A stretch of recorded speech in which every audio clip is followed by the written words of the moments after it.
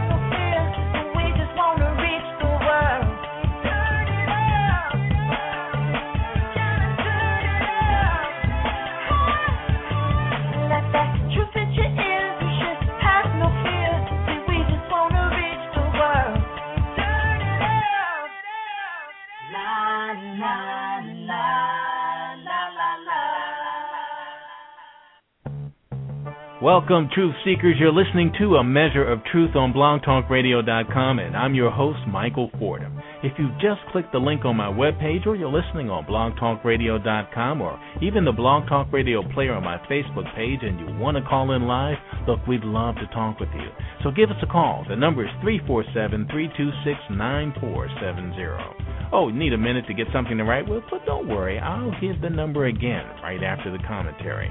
Or if you like, you can Twitter me your questions and comments at twitter.com/ameasureoftruth. Also, if you haven't yet, why don't you look me up on Facebook? I'm the Michael Fordham with a photo of me in studio, and you can always email me your questions and comments at ameasureoftruth@gmail.com. Look, we got a great show for you today. We'll be right back after this.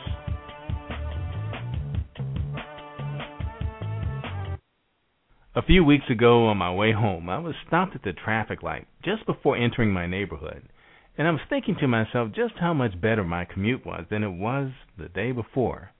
Earlier that week, I took my usual shortcut behind the mayor's office, and my wife and I saw Mayor Adrian Fenty in his new smart car.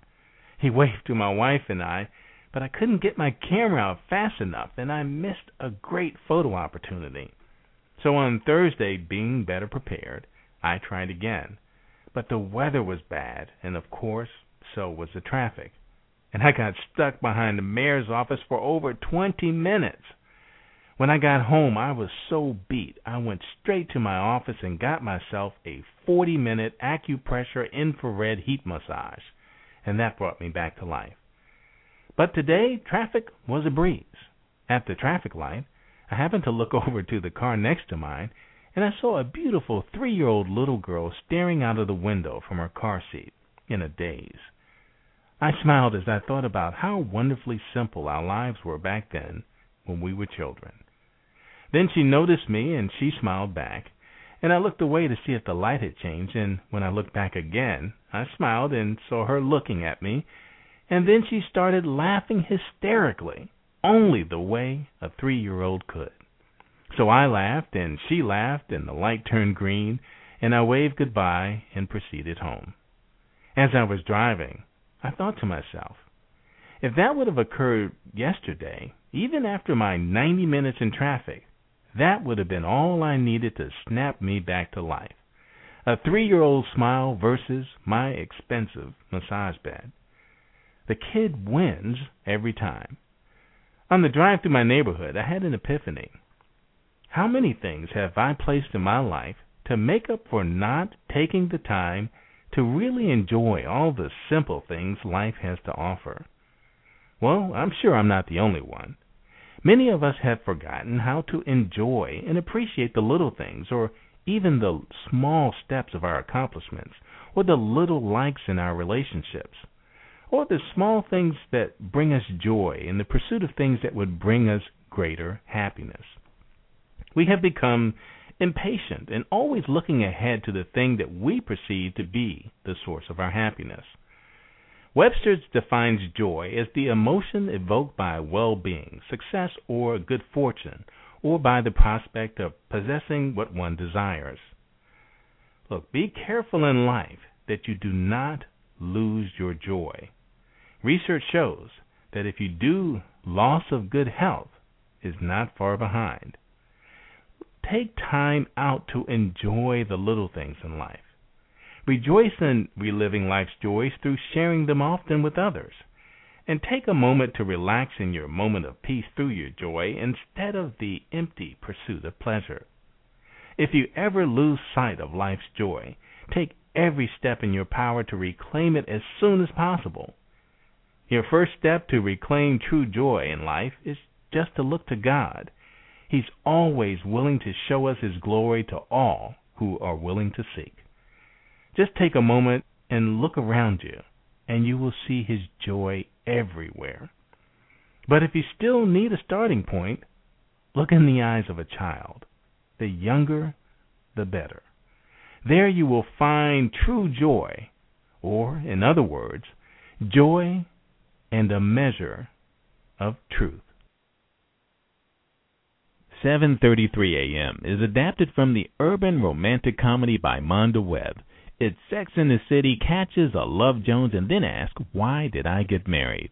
It's a fresh, hip, and compelling screenplay set in political and power-hungry Washington, D.C. The audience is best man. In a nutshell, two women are dating the same man and don't know it, in a city infamous for its imbalanced ratio of women to men. In a town that's city slick and country cool, the real drama unfolds when two women find out about one another despite the carefully orchestrated mechanisms of the main male character, Damion Eric Cross, who is undoubtedly at a crossroads as to what woman to choose. An odyssey of sorts, the journey of the main characters in 7:33 a.m. is told from three different points of view. The screenplay, vividly written, captures the essence of man-sharing, relationship dynamics, and free will and the power of choice, comically, eloquently, and without judgment. Everyone, men and women, can relate to lust, love, betrayal, and consequences which ultimately create our life lessons. The script is a virtual candy store for actors and offers a range of simple to complex, multidimensional characters full of flaws and contagious life energy. 7:33 a.m. is funny, honest, and unflinchingly real, and sure to make you run the gamut of emotions from laughter to anger to tears. You will definitely holler out loud as this story touches you in ways that you could only relate to with your own personal experiences. Monda Webb, welcome back to A Measure of Truth. Hello, Monda. hello. Hi, Michael Fordham. How are you? I'm doing great. How are you? Thought I lost fine. you there for a second. Oh. Now, I would ask you what you're up to, but of course, as busy as you are, it's really hard to say. Uh-huh. So what have you been into lately? Well, I do have a few things going on, Michael, and if anyone ever asks you, if they say, Michael, just give me a measure of truth, I want to know who is the busiest unemployed person you know. Then you say, Monda. So Yes. Wow. I am out here chasing my dreams, just thanking God that I have the opportunity to do so. And, when they talk about the starving artist, I kind of believe that now. But it's okay. It's all right. Wow. But I have still touring and promoting the book. I've also written a poetry book called Life is Like a Soul Train Line. Right. So I'm out doing some performances with that and working with a couple of wonderful women on the movie version of 7:33 a.m., which has been adapted into a screenplay, as you said earlier. And I tell you, it's definitely more than an ocean. And I'm new in this space. I'm a virgin in this space, but I'm learning daily. So yes, I am busy, but I'm pretty happy pursuing and chasing the dream for sure. Wow, I'm really excited about this because the novel itself is very urban. It's very now. It's very realistic as to experiences that people are very, very familiar with, but just with a little twist. And I don't know that there's anybody out there that has the skills of your main character as far as misleading women. It would take an actor. Yeah. And have you actually started filming the main parts of this film yet? Because I know that you did something at the Black Family reunion, right?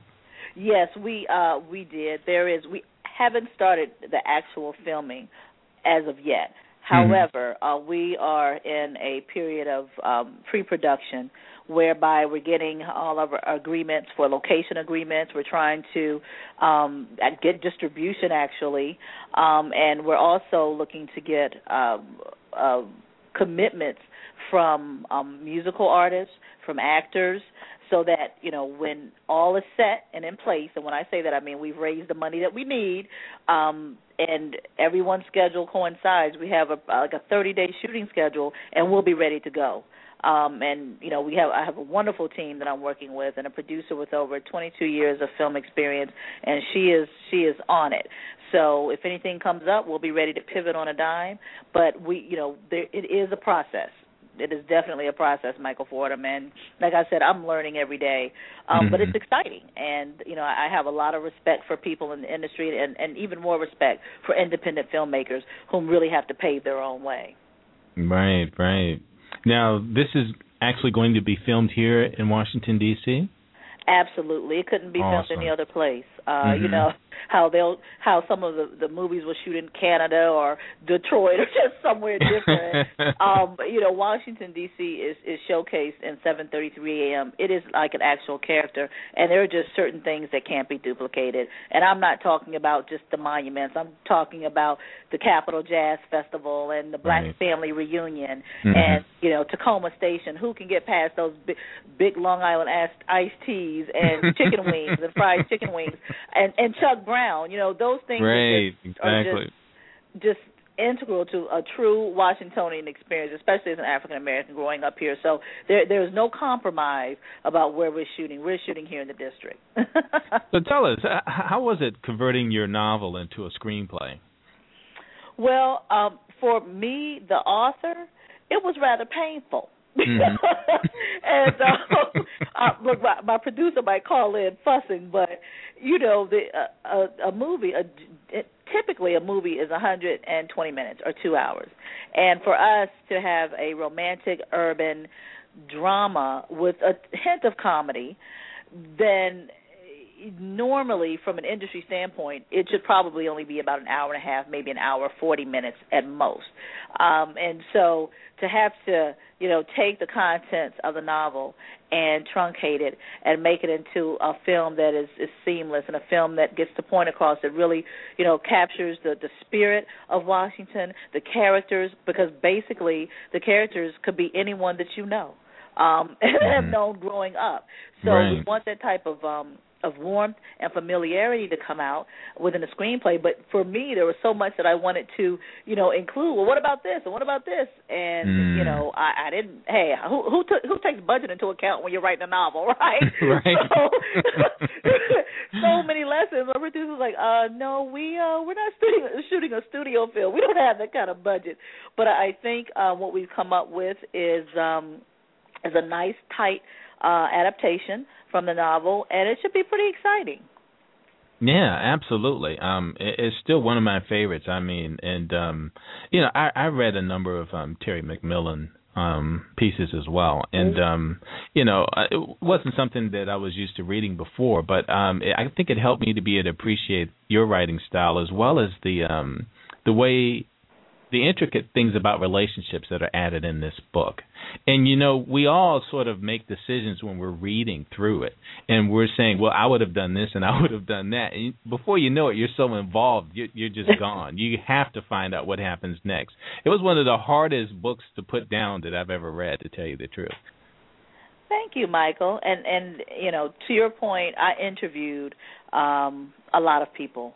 Basically, yes, the actual man-sharing piece was a part of a story, part of my story, but a lot of the things and incidents in the book came from me just talking to guys, and, I have a couple of really good male friends, and I asked them to please, please, please break the man rules and tell me how it really is. Pretend like I was one of the boys, one of the fellas, or a fly on the wall. What would you say if I wasn't in the room? What would you do if you knew you didn't have to suffer consequences based on your actions?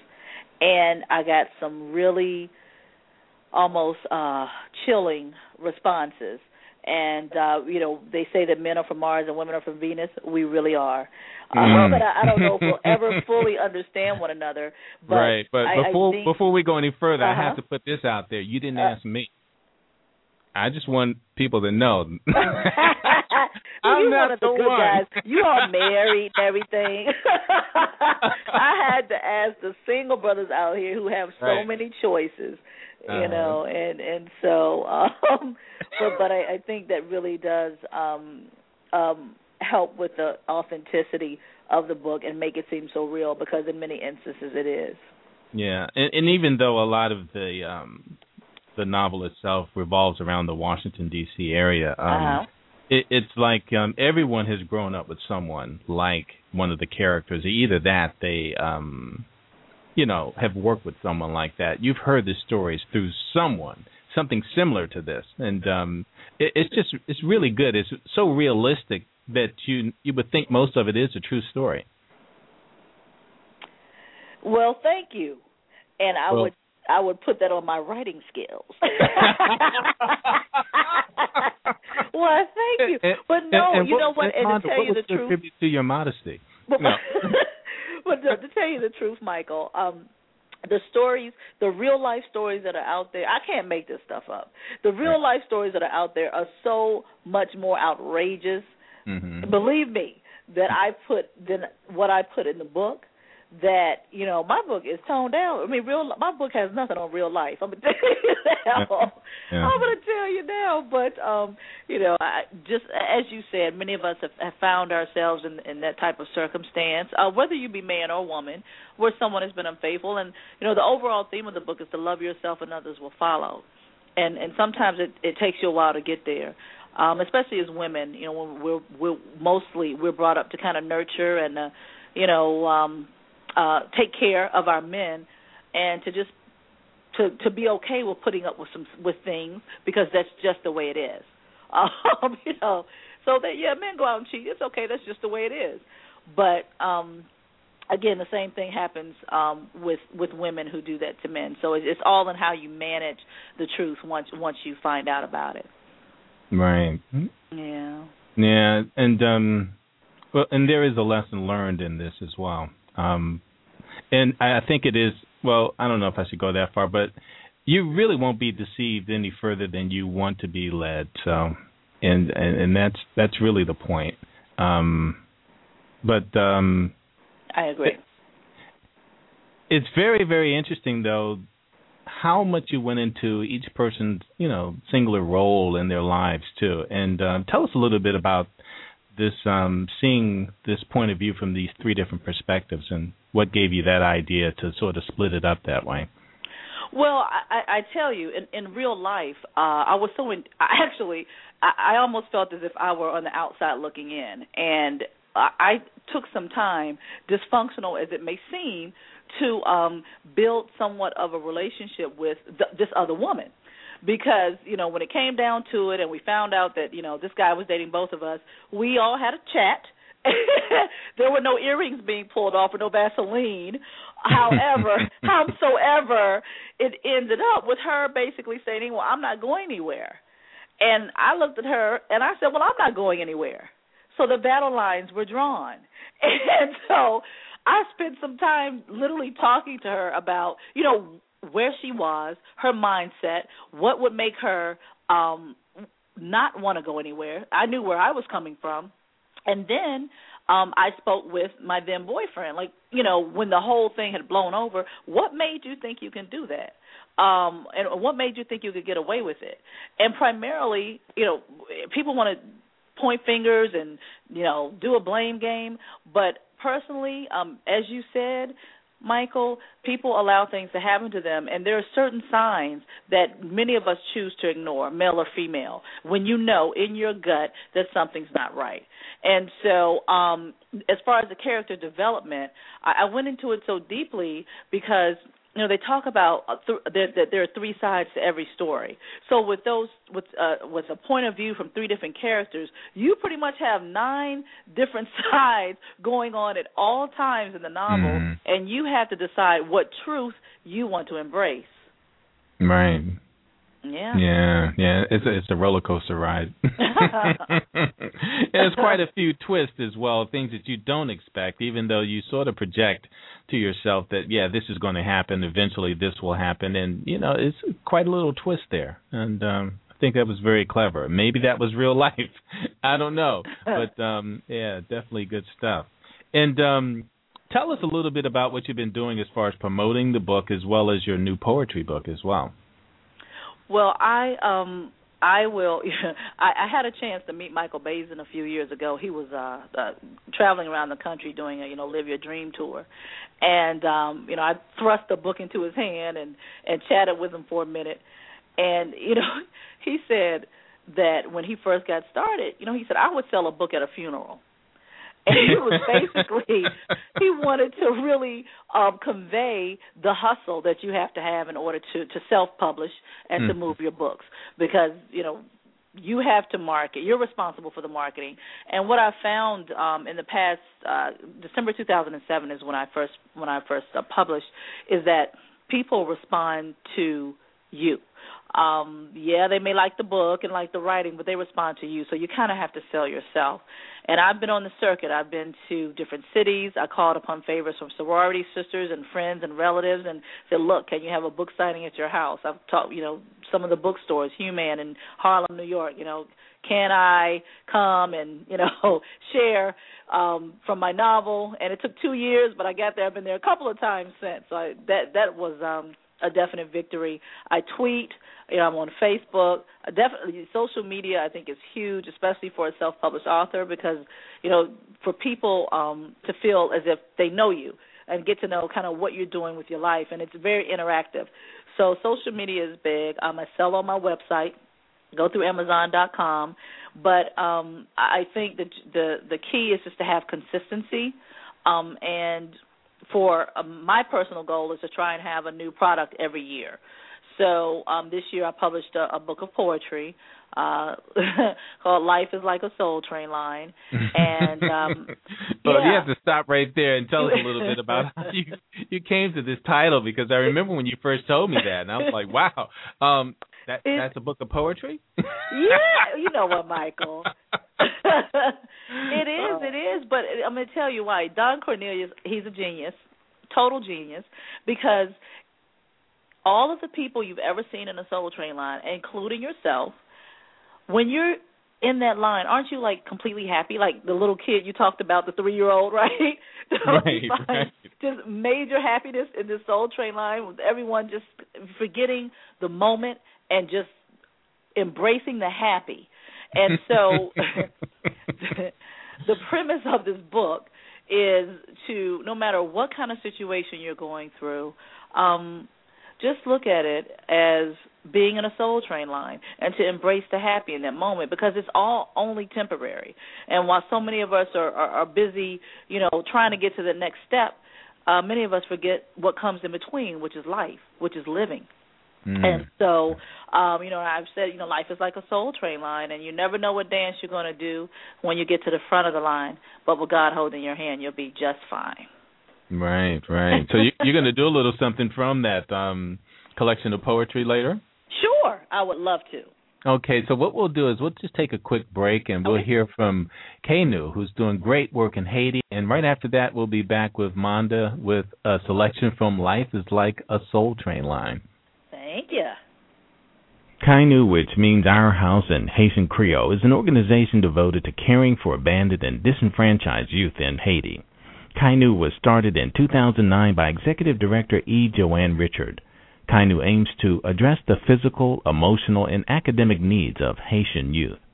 Their organizational model has adapted to the challenges unearthed by the devastating January 12th earthquake, which destroyed the majority of the government's buildings and the country's already weak infrastructure. This natural disaster created tremendous challenges which adversely impact the hopes of the Haitian population and the future of the country. In addition to the earthquake, recent hurricanes and other natural disasters rendered the community unable to meet the basic quality of life needs for the majority of its citizens, especially in the rural communities. Kainu seeks to rebuild hope through education and employment opportunities, as well as create relevant and duplicatable projects that the people of Haiti will be able to manage. In addition to the youth, Kainu seeks to help the adults of Haiti with the reconstruction of schools and housing. Sponsor a child and create real, lasting change, not only for them, but for their community. For just $15, a child can receive a full uniform for the school year. Kainu believes that the uniforms will build confidence for the students and also encourage families to enroll their kids in school, knowing that they will not have to choose between educating their children over feeding their families. Become a sponsor by promoting this event via email, on Facebook, Twitter, and with your community, networks, family, friends, and coworkers. For more information, check out kainu.org. That's KAYNOUINC.org. Welcome back, Truth Seekers. You're listening to A Measure of Truth on blogtalkradio.com, and I'm your host, Michael Fordham, and we're on live with Monda Webb. Monda. Hello. So you're ready for a little taste of the poetry. All right. I wanted to. Oh, I'm sorry, Michael. Go ahead. No, I was just going to ask you. No, I was just going to ask. I was going to ask you the title of the poem you were going to share with us. Oh, okay. All right. The title is called "Speech of a Lifetime," and the way the book is broken up is by sections of dances that were done in the Soul Train line. So, you've got the boogie, you've got the slow dance, which represent love. You've got the moonwalk, which represents people who have passed. The good foot, which is a spiritual section. So this particular poem is dedicated to our president, and it's in a section called The Robot, because so often in politics, Michael, people don't use their brains. They just go along and do what others tell them to do. So people kind of act like robots. And preceding the section, I have a quote that says, "Don't be distracted by what's meant to be distracting." And this particular poem I wrote for Senator Barack Obama after the speech he delivered at the Democratic National Convention on August 28, 2008. And as we, move, we're in a pretty racy political climate, pun intended, now. And I think that tomorrow night when our president delivers the State of the Union, then perhaps that will maybe supersede this speech of a lifetime for those who are trying to make sure that he's a one-term president. So I just kind of want to remind folks out there, what a good president we have, a man who is fair, who's conscious, and is, in my opinion, a true humanitarian. All right. And give us the name of it again before you start. Okay. Speech of a Lifetime. Tonight you invoked the spirit of the ancestors. You spoke simply, eloquently, without bitterness festered, from weeks of being unjustly accused and viciously attacked, for months withstanding the pressure of being verbally abused. At times, your own party turned their backs on you. But as you stated, while neutralizing the opposition, it's not about you. As the country prepares for a new transition, you spoke only what is true. It is about us. You resurrected sentiments we can all relate to: hope, change, faith, a better tomorrow. No party lines, no red and no blue, solemnly lifting us from the depths of sorrow of a mother not alive to see her son, of a deceased reporter who would have wholeheartedly embraced the fun, of a slain party member who would have proudly cast their vote during roll call, of a Congressional Black Caucus representative who would have undoubtedly had a ball with the sheer emotional, historical headiness of it all. You brought the fire, Leo that you are, had more people watching you than the final show of The Wire. You have literally and figuratively raised the bar in politics, for action, for movement, for the ease, responsibility, accountability, and family. It is about us. On the anniversary of a dream articulated by Dr. Martin Luther King, you wove the fabric of a quilt made with one seam, connecting people in the U.S. and the world with such clear vision and a sparkling gleam, in the depths of your eyes offering pieces of your soul as Michelle and your daughters are forced to share your whole with the world. It is about us. So thank you, Senator, for the speech of a lifetime. Thank you for taking the time to find yourself, to tell your story, to walk in our shoes, for respect of persons, for depth of character, for supporting human rights and the right to choose, for laying down the plan and supporting the gray. Not all is black and white, and you're right. It doesn't have to stay that way. Enough is enough. It's time to move on. New problems, new solutions. Old guard thinking is gone. Character, dignity, and integrity has become the new resolution. It is about us. As you embark upon a new chapter in your journey, stand up and take note. Sam Cooke was right. A change is going to come. Despite color and gender lines, many of us are in the same boat, willing to work together to get things done. Because after all, it is about us. Oh, nice. Thank you. You know, it's something that has been on my mind as well. And recently in my 3-year anniversary show, I did a show of nothing but the commentaries. And I did some from before the election as well as a few that I did afterwards. And I think I want to add a few more because some of the words you spoke reminded me as well of some of these, you know, defenses I had against the way of the world and how, you know, so many people were turning their backs on the president that everyone seemed to love on Inauguration Day. And it was just amazing how, you know, quickly we have changed. Mm-hmm.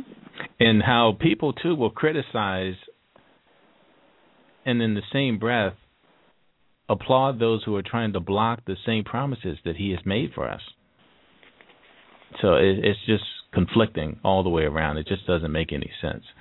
Yeah, and I appreciate that, you know, and I think we definitely need more of that. You know, the time has come for us to get back behind the decision we all made. Yeah. I agree, and thank you, Michael. Thank you for allowing me to share. Yeah, absolutely. Yeah, and for some reason, though, when I heard the title, I would assume that most of your poems would be more whimsical, but I wasn't ready for that. Yeah. And tell us a little bit. Now, when you just came back, were you promoting 733, or were you promoting your poetry book as well? When I came back from the break? Yeah, no, I'm sorry. From the you were promoting your book in your recent trip from Memphis, correct? Oh, actually, no, that was a family thing. Oh, okay. You have family there? I do have a sister there.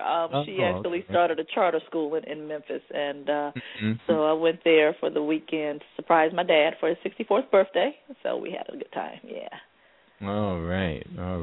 And you know, I believe we have online now LaRhonda Angelisa, who is another poet. Are you here with us, LaRhonda? I am. Thank you Hi. so much for having me. Oh, we're glad to have you back. And another poet as well as multi-talented young lady who actually does live performances of her paintings. And one of her favorite subjects is Barack Obama as well. And I think it's a little liturgical as well, because you kind of perform it and dance it as well as paint and do a little poetry as well. Tell us a little bit about how you got the idea to do this. Well, years ago, I was looking at television and I saw an artist, and he was on there painting live, and I thought, oh, that was so awesome and cool to do, because I didn't really see a lot of that being done anywhere, here or around the world. And this was probably about 20-something years ago. And although people do it, you don't really get to hear a lot about it unless you're in the midst of certain people.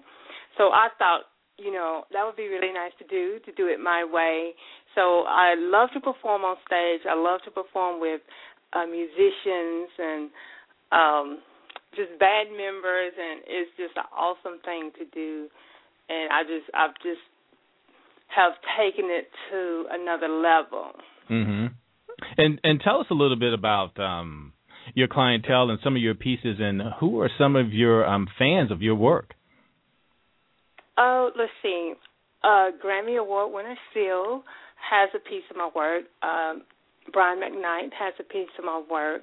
Paul Taylor, he's a saxophone player. A lot of the musicians that I paint with, I try to give them the option to buy first, because, it's them who I'm actually portraying on stage. So I would like for every artist or every musician to own a piece of my work before one of us passes on. Oh, so you've actually worked with Seal and Brian McKnight as well? Well, actually, I haven't worked with them. They're just they do have a piece of my work, but I haven't actually worked with them. But they are at the top of my list to work with, definitely. Now, so you've been painting and selling these paintings professionally for how long now? Let's see. I've been painting probably about 20 years now, mm-hmm. but I've been painting live maybe about 8. Now, let's take you back to the first time you painted live. Now, how did you get that concept out here? You told someone you were going to do a performance and it was going to be you painting live. Tell me what they thought of that whole idea when you told them that. Well, they probably didn't understand it. Most people don't. Even when I'm on stage, they're like, what are you getting ready to do? Even when they see me, they're like, oh, what's happening? Everybody's like, because they see a canvas and it's blank, so they don't really know what's going on. So it takes a minute to comprehend what's actually going to happen, because it's different. When, like I said, if you don't see it done on a daily basis, it's a little different from being a singer. They're not expecting it, so they're not really sure what's going to happen. So, and then after the fact, they're like, oh, so now I know what you do. So it's a little different, but it's entertaining. And how long does it take for you to paint live? I mean, your canvases, I've always seen them. They're very large. And yes. to fill that whole canvas with paint and to do what you do, it would seem like it would take a long time. Sometimes painting usually takes, if you're in the midst of your own time and studio time, it may take you a week, it may take you 2 to 3 months, maybe even a year to do a painting in detail. But when you're on stage and you're speed painting, it can take anywhere from 5 to 15 minutes. Really? Mm-hmm. Wow. Now, I saw one of your videos, but I thought maybe some of it was sped up. It was actually, that particular video of Barack was done in about 15 minutes. The only time it was sped up was when, at the end, when the videographer did something to the tape, he sped it up just a little, but it had nothing to do with my actual performance, because it was 3 songs, so it took about 15 minutes. Wow. Now, So when you do your poetry as well, are you doing it at the same time you're painting, or is that a separate part? Sometimes it's at the same time, and other times it's separate. So where did you get the like idea to combine all of these things? Painting. Yeah, to combine so many things. I mean, you've got talents, but many of us who are multi-talented don't do everything at the same time. Well, it's kind of like I compare it to being a singer because, usually they're dancing and they're singing. Right. And I like to paint and recite. So it's a little different, but like I said, it's entertaining. It's very different because, you're using totally different parts of your brain. Singers who are singing and dancing, it's all rhythmic, but it's just amazing that you can do that. That requires some serious coordination, I think. And I just can't imagine how someone can do that. It's just, I don't know. I think it comes from me being left-handed. Maybe I'm a little... That too? Oh, just okay. a little creative. Oh, wow. So tell us where people can go to see some of your paintings as well. And the video, you guys don't want to click on that just yet because you'll hear two things at the same time. But give them your website address. Okay, my website is paintinglive.com. That's www.paintinglive.com. And you can also find me on Facebook under LaRhonda Angelisa, or you can find me at Painting Live. I think it's Facebook/Painting Live. Okay. And so what are you looking forward to trying to do to promote yourself in the near future? You say you want to get out and do more of these live events. Paint a picture for us as far as what would be the scenario that would be best for you to be able to get out and do what you do, get the exposure that you think you need, as well as, continue to promote the kind of work that you do. Okay. Well, I think over the course of the years, I've learned that although I'm doing the same thing, it's different in every arena that I step into. I've been in the school system. I've been on the corporate side doing, special events. I've been at the jazz festivals. I've done this at church. So I want to take it to a level where people are just promoting art, especially for the schools, the children. I would love for all the kids, to have a different type of role model, because it isn't just about sports. Children love art, and I think we all know that. We all was once a child, and I think art was probably everybody's favorite subject when you're that small. But a lot of people want to take that out of school, and I don't think it's necessary to take it out. I think because we all are creative. We're all artists in our own way. Yeah, exactly. I think anyone pretty much could express themselves through paint. It may not be something that someone else can appreciate, but we all have that ability. No. And do you have a piece that you would like to share for us? I do have a piece.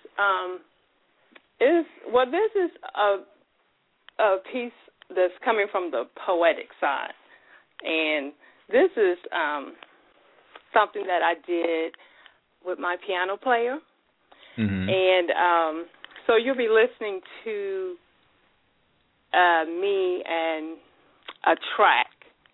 So I think that'll be okay, right, Michael? I don't know. We'll try it. If it doesn't work, we'll do the one I had pre-recorded. Okay. And this particular piece, it comes from an incident, actually. It was a true story that, everybody doesn't like you for whatever reason. And even, they don't really have to know you not to like you. They just, assume that you're a certain way. So I entitled this piece Jealous Vibes, because it has a little vibe and, it has a little jealousy in there. So I'm going to try to play this. Are you ready for it? Yeah. And what happens is if it doesn't come through, I'll just go ahead and mute it and go to the pre-recorded track. So listen on your phone. So if you hear it go off, you know that I'm on to the other one.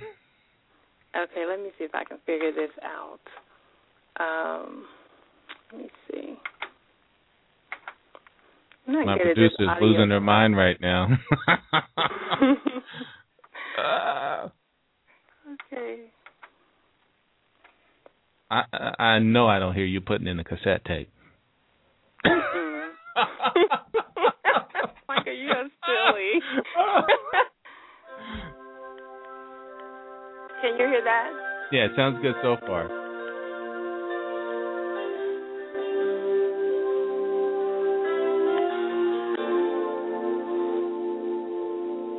Nothing is ever what it seems. Trials and tribulations, to say the least. You reap what you sow. Go ahead, plant your seeds. Now you're wondering why your beautiful flowers are all covered with weeds. Hiding behind your own shadow. What?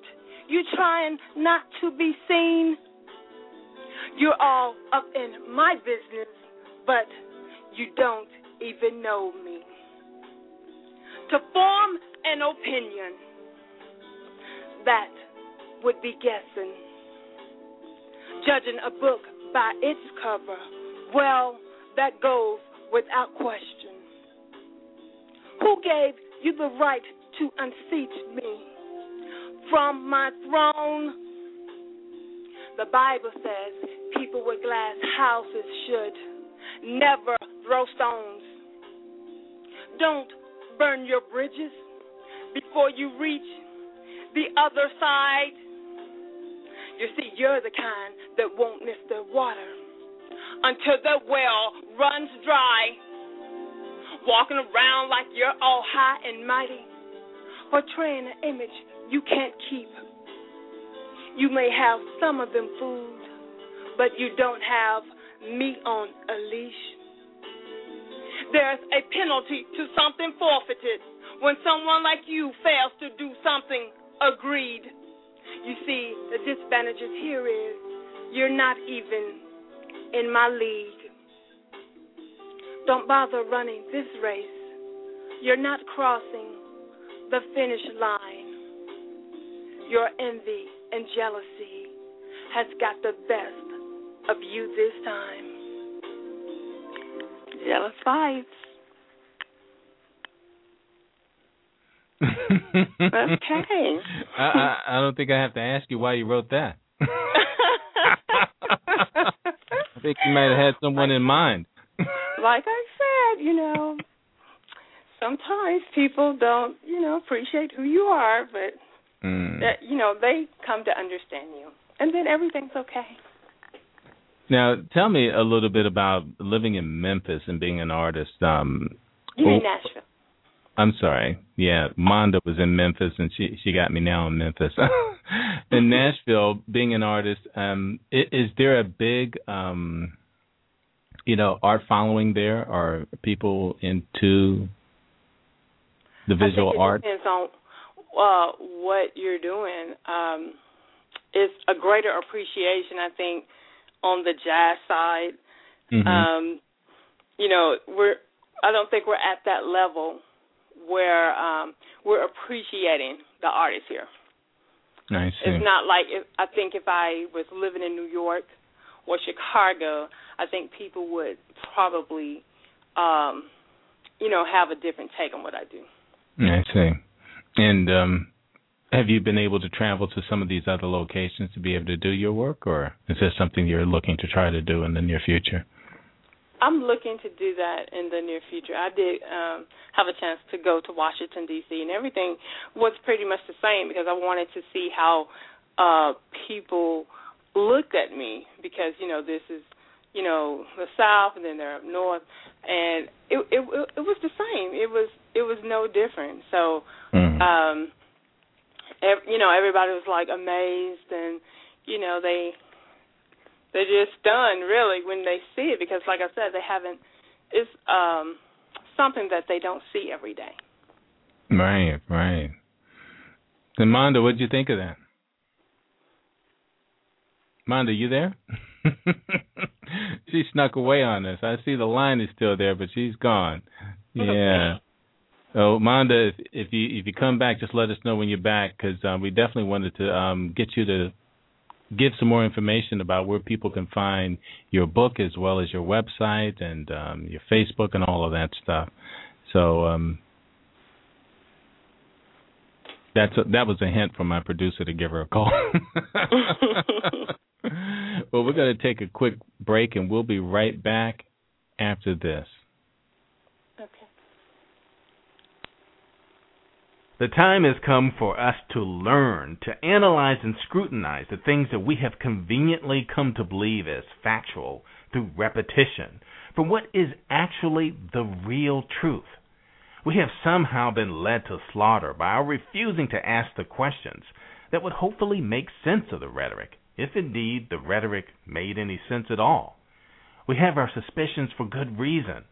So often we find it easier to go along to get along rather than ask the questions that would lead us to the truth. Have we grown so accustomed to being lied to that the lie has become the thing that we desire? Have we lost our taste over the years for what is real and factual because we would rather be entertained than informed?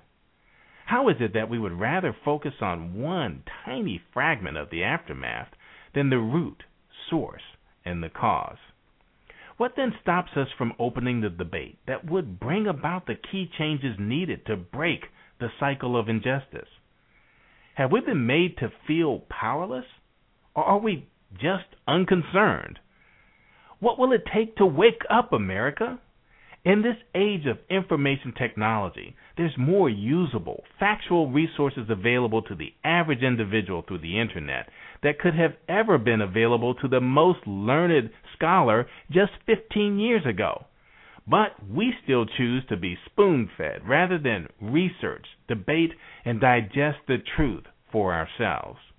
Now we find that we are so brainwashed that our attention now locksteps to the next scandalous, exaggerated, emotion-driven headline, while the truth sits unnoticed, in plain sight, yet another day. Well, I, for one, will not be a part of this brainwashing of the masses, this decline in intellect, this surrender of conscience. So where do you stand in the scheme of things? Free thinker with a mindset to seek out and devour the truth, or just another cog in the wheel of blind complacency? Well, of course, the choice is yours. But as for me, no matter how much garbage you try to heap in my direction, I will always maintain a healthy appetite for a measure of truth. Hi, I'm Michael Fordham, host of A Measure of Truth on blogtalkradio.com. And I want to take a moment to talk to you about a heinous crime against humanity that plagues our nation, and yes, believe it or not, communities just like yours. Here's something you can do today to lend your support in the fight against human trafficking, also known as modern slavery. For example, Tanya was only 11 when she was forced to use her body for her own survival and the perverse desires of others. Now 18, Tanya knows no other life. She can't even remember when she was able to choose how she wanted to dress. Tanya dreams of being a teacher one day, and with the help of Bridge to Freedom programs and your support, they can empower her and others like her to move from surviving to thriving. You can make a huge difference in the life of a survivor this year through your support and donations to Bridge to Freedom Foundation. Bridge to Freedom is a nonprofit organization that provides aid to survivors of slavery who now live in the U.S., such as former child soldiers and victims of sex trafficking and forced labor. The cornerstone of Bridge to Freedom's work is personal and professional development to help survivors adapt and thrive in their new lives and communities and find work to support themselves. The Bridge to Freedom Foundation needs your support to help people just like Tanya. They need your urgent action to ensure that they can continue to provide clothing and health and beauty services to these survivors. These are not only important for rebuilding self-esteem, but are crucial to finding employment. They're also in great need of storage containers and clothing racks to organize and store donations.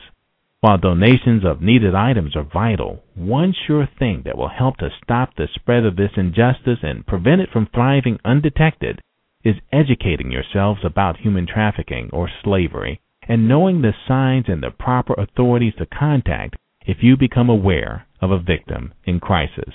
Find out more at bridgetofreedomfoundation.org, or if you have a reason to suspect that someone may be a victim of human trafficking, please call the National Human Trafficking Resource Center hotline on 1-888-373-7888. Multilingual call specialists are on standby 24 hours a day, 7 days a week. All calls are confidential. And we're back. Monda, did we get you back? Yes. Okay, I think that somehow the little icon on your line there was telling me the wrong thing. You might have been muted. Okay. You know what it was? I was so enthralled that I couldn't even get off the mute. I was just talking. I'm like, they're not responding. Oh, wow. No, I'm sorry. No, LaRhonda, I totally enjoyed it. And, I wish what I said before I could have recorded because it was deep, girl. It was deep. But no, I can relate. But I really liked the musical accompaniment with the piano. I just thought that it gave it, just took the words to another level. And when you think of the emotions like hating or jealousy, you usually think in red, you think loud, cymbals, gongs, but you worked it out with a nice piano, which lets you know that hating is around the board, and it's it's soft like a pebble thrown on a lake, or it's huge like a tsunami. But either way, we gotta keep it moving and just let it be like water off a duck's back. So listen to Monda talking all that poetry stuff. Go ahead, kill it. Just kill it. You know how we do from one left-handed person to another. Oh, really? Oh, okay. Well, it was, like I said, it was an incident that happened, but it's all good now. But sometimes you have to speak your mind. You have to let people know that, you're not going to walk over me, all over me. Mm-hmm. You might get to my door, but I'm not going to just, I'm not going to let you walk all over me. So. Mm-hmm. It's all good. I'm sure you felt a lot better after you wrote that as well. Oh, yes. Yeah. And sometimes just the writing in itself, soothes the hurt. But being able to perform it as well, I'm sure that's just the icing on the cake. Mhm. Yeah, it's not like you just called them up and just all of a sudden started your poem, right? No. Yeah. Well, yeah, we're down to only about 2 minutes left. And Monda, I wanted people to also find your website information. It was a little tricky. I had to Google it myself to be able to get to the 733 website. I tried to put it in the way it was on the link, and I had a little issue with it. But tell everyone how they can find out exactly what you're up to and, what's going on. It's kind of like that church building fund. So basically, my website is under construction, but it should be up in the next couple of weeks. But it will be www.mondawebb.com. Okay. And but I'm on Facebook, very active on Facebook, as you said, and on Twitter under Monda Webb. So you can find me out there, and I'm also on MySpace. So. Oh, okay, great. Mm-hmm. Awesome. Well, we're looking forward to, hearing from any progress in the film. And if you guys are filming in the D.C. area, you got to let me come and check it out and take some pictures of everything in action, too. Well, we need a radio host. Yeah, let me know. We'll work it out. Okay. Yeah, as long as it's not that main character radio guy. No, we want you to stay married. Okay. Yeah, that guy is wow. Anyway. Well, Monda, I'll definitely look you up on Facebook and befriend you. So. Oh, well, I've already sent you a friend request, my dear. Okay. Yes. Well, I have to close the show now. Okay. Seconds left in the show, but we will talk with you soon. Thank you very much. And special thanks to our producer, Donna Hardiman. I'm Michael Fordham, and you've been listening to A Measure of Truth. But before you go, here's a little something to take with you. Ask God for wisdom daily, but know that your lesson can come from anybody or any situation, good or bad, friend or foe. Watch your thoughts. they become words. And watch your words, they become actions. And watch your actions, they become habits. And watch your habits, they become your character. And watch your character, it becomes your destiny. Until we meet again, take care of what becomes of you.